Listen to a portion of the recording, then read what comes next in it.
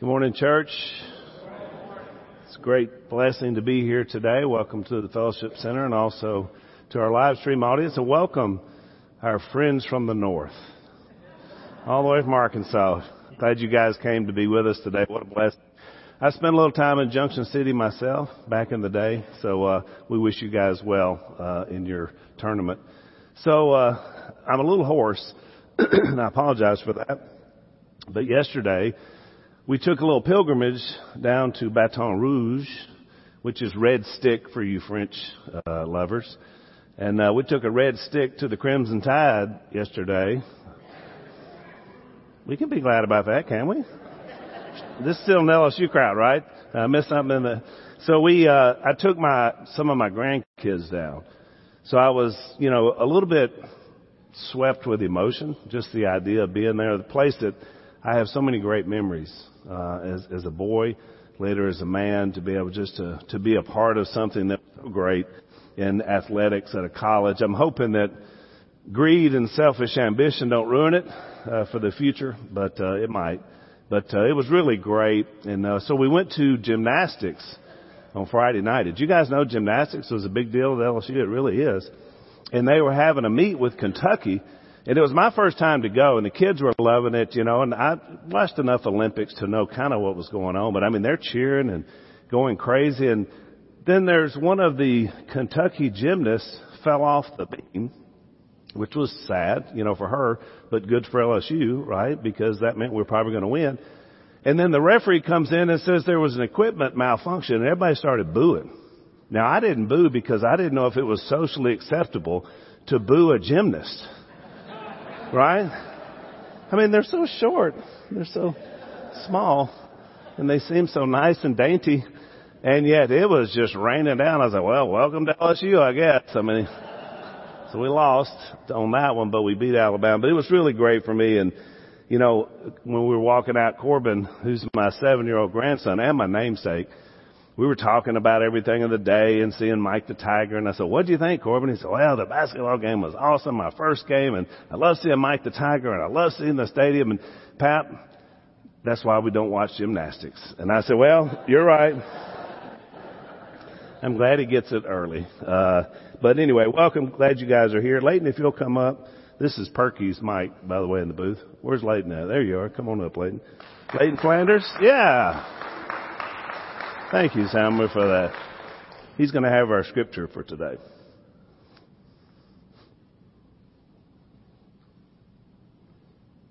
If he can find it on his phone. It's okay. Technology. God said, let us make mankind in our image.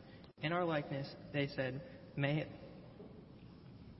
they rule over the fish in the sea and the birds in the sky, the livestock and the wild animals, and over all the creatures that move along the ground. God created mankind in his own image.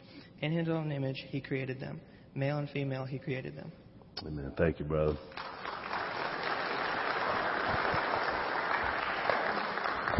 Leighton is very active in our youth group and volunteers in our children's ministry. He likes to play the guitar as well. A good kid. We have a lot of good kids around here. You like my glasses? I was hoping to maybe look smarter. That's what I was going for. Is it working for you? I guess you'll find out. Well, 3 people. Thank you. You're like, well, we'll see you in 30 minutes, right? That really worked out for you. I'm having so many problems with the allergies. It's hard for me to wear my contacts. So last week, Mike, he wrapped up sort of the liberty and idolatry section of this letter.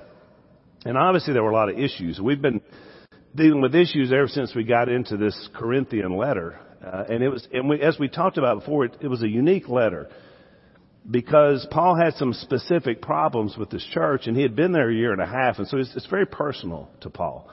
And so he's trying to deal with these issues, and as we said, we're only dealing with one half of the equation because we're dealing with the answers, and we really didn't know what the questions were. Because he kept saying, let me address this now, let me address this, let me address that.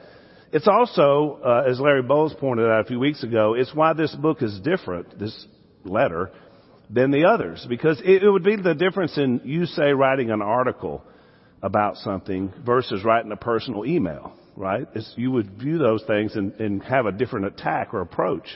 So you read the book of Romans or you read the book of Hebrews, and I mean, it's just clear he's laying out common problems for everybody. We get to Corinth, and we have some unique and specific problems that he's having to deal with.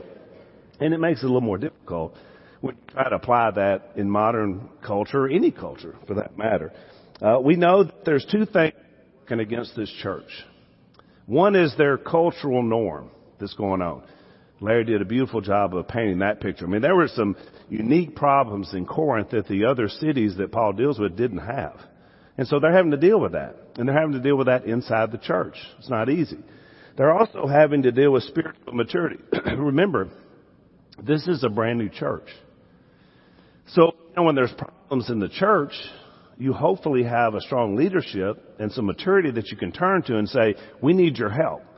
Can you help us with this situation? But remember, this is brand new. There are no seasoned elders. There are no people that have been there and leading for a long time. This is just brand new. And so they're having to learn some of these things together. So Paul says at the beginning of Corinthians, there were two forces that were at work for them. And these are timeless. One was the message of the cross that never changes, that will always work. You can always reset to that. Church has problems. Man, we're about to fall apart. We're about to split. We got all these issues going on. Reset on the message of the cross. That's your reset, the gospel of Jesus. You come back there, you can start dealing with whatever problems that you have. Second thing they had working for them was the wisdom that comes from the Spirit. Jesus told the disciples, when I leave here, I will not leave you alone. So no matter how new you are, no matter how immature you are, no matter how many problems you have in the church, my Spirit, the mind of Christ, now lives in you.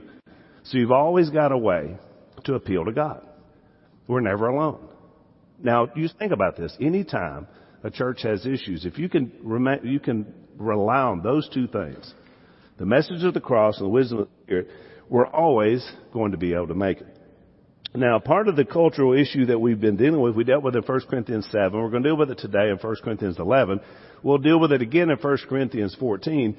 It's because they had some unique situations, especially with their women in their culture. Larry did a great job of kind of describing what that was in this idol worship and this debauchery that was going on within their culture. Some of that's bleeding over into the church. And so we're having some problems. And Paul is trying to deal with these issues. Lines are being blurred on gender. Now, this has come back around, and it usually does. And we're dealing with the same thing in our culture. Different from what it looked like here. But the blurring lines of gender is exactly what we're dealing with in our own culture. And the church will deal with it. I mean, right now we look at it, it's pretty simple. We understand male and female, which is what we're going to talk about today. But as we know, we look out. I look at these young people here visiting today. Their world is a different world than my world or the generation before me. And they're going to have to deal with this inside the church and outside the church. It's the real deal. And so really today's lesson and what Paul is bringing forth in 1 Corinthians 11 is going to help us to be able to understand that and get back to some basic simplicity of what God has established for us. So there's three things we're going to talk about today out of this text. And the first one is God's established order. And remember, it's God's order. It's not value. That's important to remember. We get in the text, you'll understand what I mean. Look at verse 1 of 1 Corinthians chapter 11. Follow my example as I follow the example of Christ. Mike used that last week as sort of a conclusion verse for what he had been talking about, what we've been talking about for several weeks. But it's also an introductory verse into what we're talking about today. Anytime we're following the example of Christ, we're leading in such a way that others can follow us as we follow him. That's going to work 100% of the time. Follow me as long as I'm following the example that Jesus has set. And so that's how he's going to start this. Verse 2. Praise you for remembering me in everything and for holding to the traditions just as I passed them on to you. Now I'll stop for just a second because some scholars think that he may have been being sarcastic with that comment. They had so many problems. I don't think he was. But since sarcasm is one of my love languages, I kind of wish it was, you know. Thanks a lot for doing everything I've asked you to do. Roll your eyes, right? I get it. I don't think that's what he was meaning. I think he meant, look, you're giving it your best. You're doing what you can. Because then he says this word in verse 3, this conjunction. But I want you to realize, so whatever he's dealing with, here's something important. I want you to realize that the head of every man is Christ, and the head of the woman is man, and the head of Christ is God. So what he's saying here, we got some problems. We're going to deal with those problems, but we're going to start by remembering God's order, not value, order. You say, why do you keep saying that? Because you got the Father, the Son, you got man, you got woman. All valuable. In fact, the same value. When you look inside the Godhead and you see the Father, Son, and the Holy Spirit, they all have different roles, right? They have different roles as it impacts us in salvation. But none of them are less valuable to one another. Same thing with a man and a woman, or a husband and a wife. Different roles, equal value. This is not about taking away value from any group of people or any gender of people, which unfortunately is what happens so many times in this text. Roles don't equal value. They establish order. And when order is established, you have functionality and you have peace. That's what comes from order. Peace. When you don't have that, you have confusion. A lot of confusion. And you have chaos. And you have dysfunctionality. That's the result when you begin to blur the order that God has laid out. Now that sounds pretty simple, right? And yet, as we know from the world around us, it's not so simple for people to understand that. One of the ways I always like to illustrate this is thinking about birth order. Now, I'm the oldest son. Lisa says also the wisest and best looking in my family, which I appreciate her saying that. But let's face it, the bar is low. You see my family, right? So, but I'm no more valuable in my family than my siblings, even though I do play a different role among them. The oldest typically does. And it's not the same for every family, but in our family, trust me, anybody tell you, so I can tell you, I play a different role in the family, being the oldest. They come to me. They call me the Phil Whisperer. That's what they call me. There's a reason why. Because I can deal with Dad. I can get him to do things, that other people can't get him to do. That's my role. But I'm no more valuable than Jep. In fact, he's the baby. He's the favorite. Sometimes it would seem he's more valuable than me. Or Phyllis. Or Willie or Jace. Our roles are different. Even though there's a different order in how we came into the family. And there's different roles that we play within that family. That's exactly what we're seeing here. A woman is no less valuable than a man. In fact, she's humanity 2.0. God first made the man out of the dust of the earth. And then he said, all right, man, see how you like it alone. I don't like it. Seems like I'm missing something. So then he made a woman out of the man, out of that rib. And then there was a completion of humanity. And then they began to bring forth other human beings into the world. And he says in 1 Corinthians 11:11, which we're going to get to in a moment, in the Lord, woman is not independent of man, nor is man independent of woman. For as woman came from man, so also man is born of woman, but everything comes from God. Order, right? You can't have one without the other in humanity. We know that. And yet you look around at the world around us and you begin to wonder, do they understand this principle? Sometimes I think not. In Genesis, we read that God created mankind in His image. That's the image of the Father, the Son, and the Holy Spirit. Let us make man in our image. Multiple value, equal value, but order. Let us make man in our image. And then He made him in 2 stages. Galatians 3, Paul put it this way. So in Christ Jesus, you are all children of God through faith. For all of you who are baptized into Christ have clothed yourself with Christ. There is neither Jew nor Gentile. There is neither slave nor free. There is neither male nor female. For you are all one in Christ Jesus. And when Paul said that to the Galatians, there were still slave and free. There were still Jews and Gentiles. There were still males and females. So what's he talking about? In Christ, all valuable, all equal, all one. That's what he's saying. So whatever we get from this text, we can't miss that, because that's the most important thing. Equal value, structural order, and different roles. Now, by the way, that combination, that formula works in anything. It works in business. It works in sports. It works in anything. You have an order and a structure, leadership. You have equal value because no teammate, no associate is more important than anybody else on getting the job done. And then we all have the same value and project and idea of where we're going. That works in any scenario, including the family, and also including in the church, in the kingdom of God. So let's get to the rest of this, because here's where it gets a little blurry. Look at verse 4. Because we got God's order, not value. Now we got God's genders, and it's really not about the veils, because that's what people try to make this about. Let's read it. Verse 4. Every man who prays or prophesies with his head covered dishonors his head. Now before I go further, let me just tell you, the Old Testament is full of contradictions to that one statement. There were people praying with their head covered, and men all throughout the Old Testament. In fact, leadership wore a shawl to put over their head when they would pray and prophesy. So Paul's got to be talking about something different than that. But every woman who prays or prophesies with her head covered dishonors her head. It is the same as having her head shaved. We got a clue, because that's a weird statement.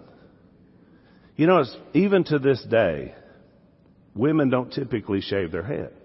In fact, throughout history, it was even a punishment to women to dishonor them when they were caught in some situation. I mean, the only exception I can think of is when someone gets cancer and, because of the drugs, they lose all their hair. But even then, there's some of you women here today that have experienced this, you didn't seem comfortable not having your hair. So there's something about that that's innate, which again is the clue of what he's talking about. Verse 6. For if a woman does not cover her head, she might as well have her hair cut off. He says it again. But if it is a disgrace for a woman to have her hair cut off or head shaved, then she should cover her head. And it seems confusing, but it's really not when you think about it. If the problem is a gender issue, not necessarily the hair or the veil issue. A man ought not to cover his head. It says have long hair, since he is the image and glory of God. Now once again, there's a lot of people of God throughout history who had long hair. In fact, we know from Samson's case, it was even his strength and glory was in his hair. So again, it's not talking about that. It's got to be talking about something more. Am I cutting in and out? Help me out, guys. Let me know if it's me. Since he is the image and glory of God, but woman is the glory of man. For man did not come from woman, but woman from man. Neither was man created for woman, but woman for man. It is for that a woman are authority over her own head, or the margin says a sign of authority, because of the angels. There's another weird one that Paul sticks in there. What does that mean? I don't know. It's crazy. I think it probably means that, angels had some authority issues going on because of what we read about. They got out of their roles and there was a whole rebellion that happened, but we know so little about them. But he throws that in there. And again, he's talking to people he's been with for a year and a half. They got it. It's a little weird to me.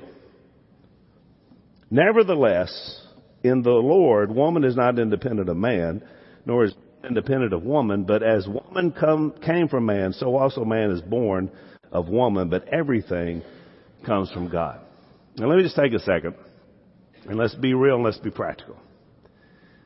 out of this text, in many different groups, through centuries, we have had doctrine and we have had rules set up about veils or no veils, head covering or no head covering, the length of hair for men and the length of hair for women.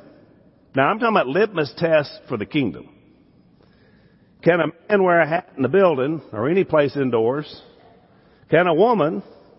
Does it only matter if they're praying or prophesying and not doing something else? And on and on and on. There's been a lot out of this one text. You know what's interesting about it? Again, back to the uniqueness of this letter to these people.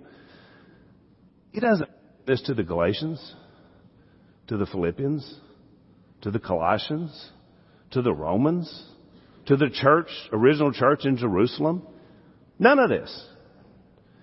Anytime you're looking in Scripture and you see somebody dealing with something unique and special in one place, you need to really think about that before you start making these wide band rules for everybody.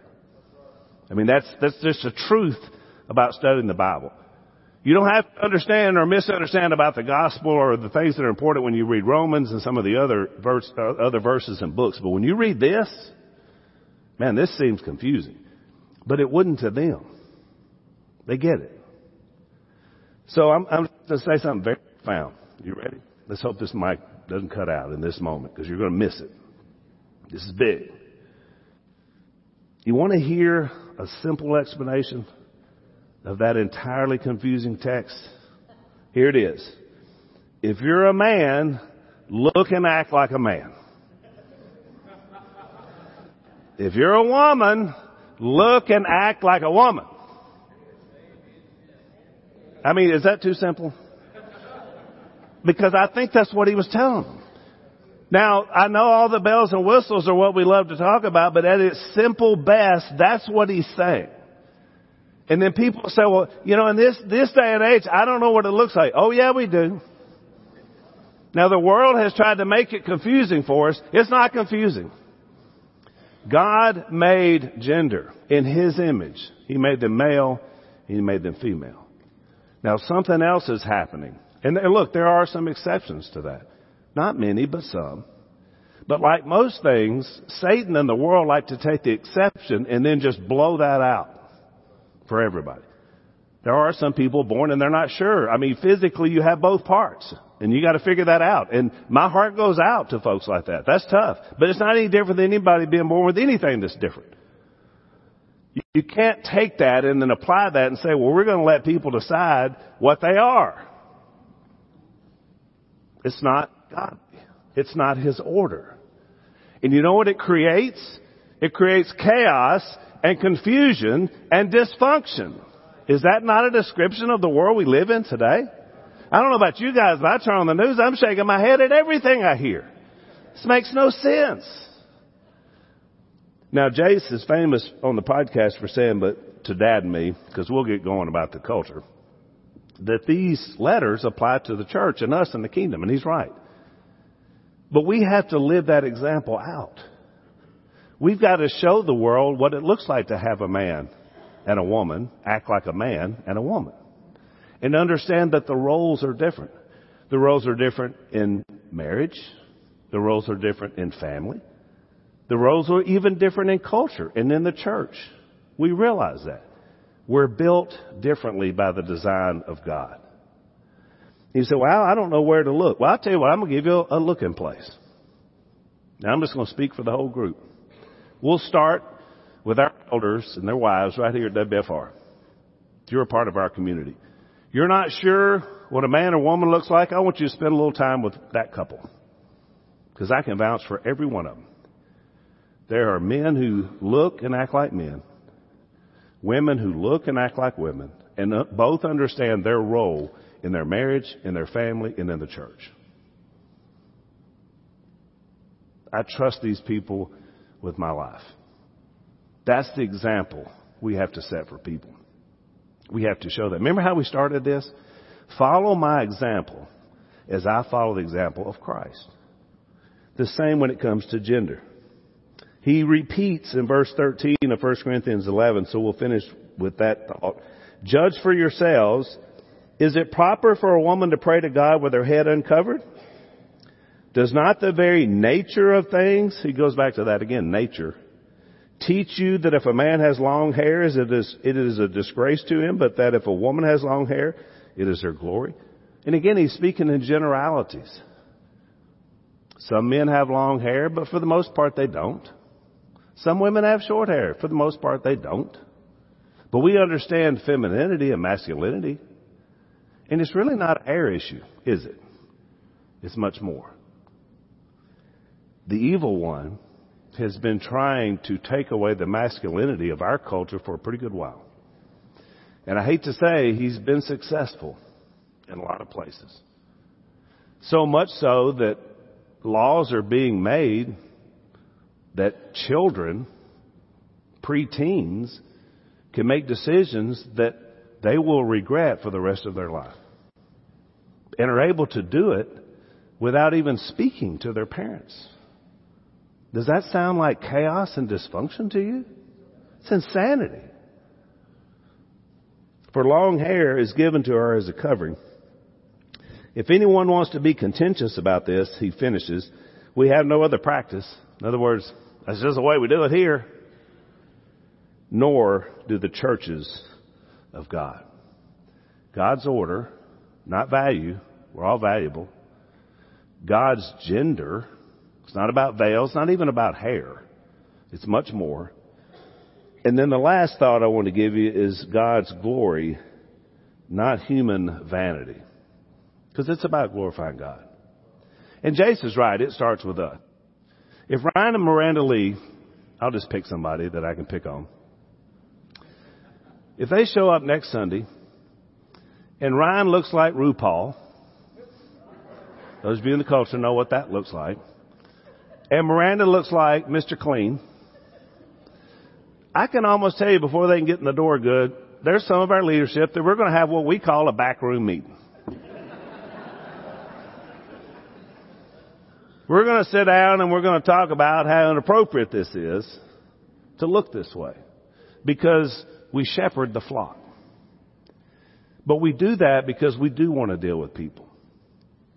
You know, in fact, people could take this clip and put it out on the internet. If you do it, you do it. And look at that guy. Unless one of those robbers said, you talk about transphobic. I have no phobia of trans people. Homosexual people, sexually immoral people. I have no phobia of any.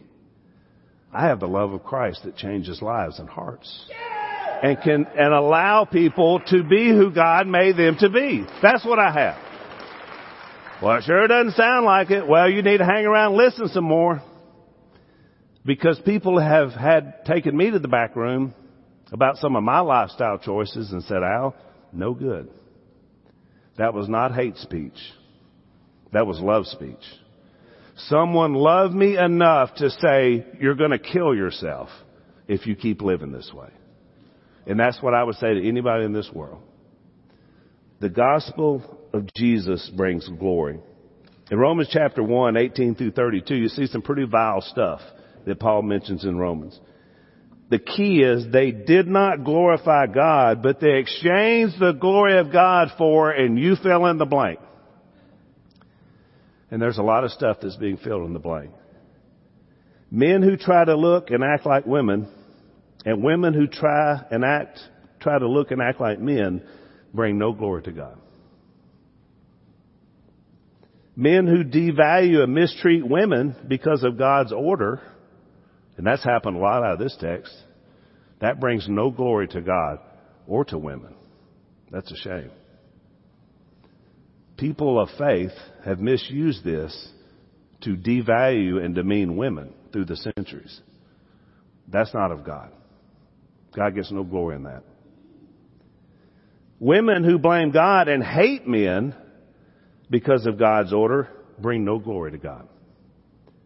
We were at the Trump inauguration in 2016, and I think it was on a Friday. The next day was a Saturday, and they had the Nasty Women March. That's what they called it. And let me just let you know, because I was leaving town, but from what I saw of the march, it was aptly named. I felt so bad. I thought, man, there's mothers, fathers spread all across this country saying, what happened? What happened to my baby girl?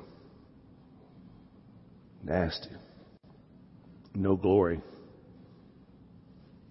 Men and women who do not follow the example of Jesus Christ bring no glory to God. That's what this text is about. God getting glory. I want to close with Hebrews 2, verse 9, because here's what it should look like. We do see Jesus, who was made lower than the angels. See, Jesus had no problem. He said, I'll go become a human being.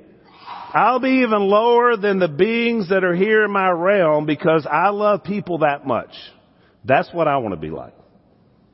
What about my rights? What about this? What about that? What about making yourself lower to help others? But now he's crowned with glory and honor because he suffered death, so that by the grace of God he might taste death for everyone. He did it for our glory. In bringing many sons and daughters to glory, and isn't it better when you think about male and female, husband and wife, what are we going to do? What if we're just a son and a daughter of the Almighty? That sounds pretty equal to me. It was fitting that God, for whom and through whom everything exists, should make the pioneer of their salvation perfect through what he suffered. Verse 11, both the one who makes people holy and those who are made holy are of the same family. So Jesus is not ashamed to call them brothers and sisters. I look back on mine and Lisa's life, and you can ask her about this too. You know, I realized we didn't understand God's order for so much of our young, early marriage. And so guess what? Chaos, dysfunction, dishonor, and the one thing we weren't doing was bringing glory to God. You know when it all fell into place for us? We quit looking at ourselves and decided to fully submit ourselves to God and to Jesus. And then that allowed us to submit to one another out of reverence for Christ. And Lisa was able then to submit to me as the head of our family and her husband. Not in a way that dishonored her. She's the most valuable person to me in the world. How could I ever mistreat her? But I had to come to an understanding of that because of my relationship with Christ. All the things bad that come out of marriage and family come out because we don't understand the order of who God is. You get that straight, and the other stuff will work itself out. That's who we're called to be. But it starts by first us being a follower of Jesus. 1 Corinthians 14:33, which we'll get to later, says that God is not a God of disorder, but of peace. If you don't have peace in your life, but chaos, dysfunction, disorder, it's probably because you don't have it right first with Him. Maybe you've never committed yourself for the first time to being a follower of Jesus. Today's the day you could do that. You embrace Him. You say, Christ, I want to follow you so that I can set an example for someone else. And that begins with your submission and faith in who He is. That you commit your life to live for Him. We've got water behind me. There's water wherever you are that's watching. I mean, 3/4 of the globe is covered with water. And He says, I want you to go and have someone lower you into water. To commit to that faith. That's what baptism does, a reenactment of the death, burial, and resurrection of Jesus. And if you're a Christian and a believer, but you just lost your way, the way home is so easy. It's as easy as understanding if I'm a man, I want to look and act like a man. If I'm a woman, I want to look and act like a woman. It's Jesus, I need help. I've lost my vision. I haven't been focused on you. Let's get this thing going. That's the step to make. So whatever your need is today, to be right and to follow His order and understand His agenda for who you are and to bring Him glory, why don't you come while we stand and while we sing if we can help you today.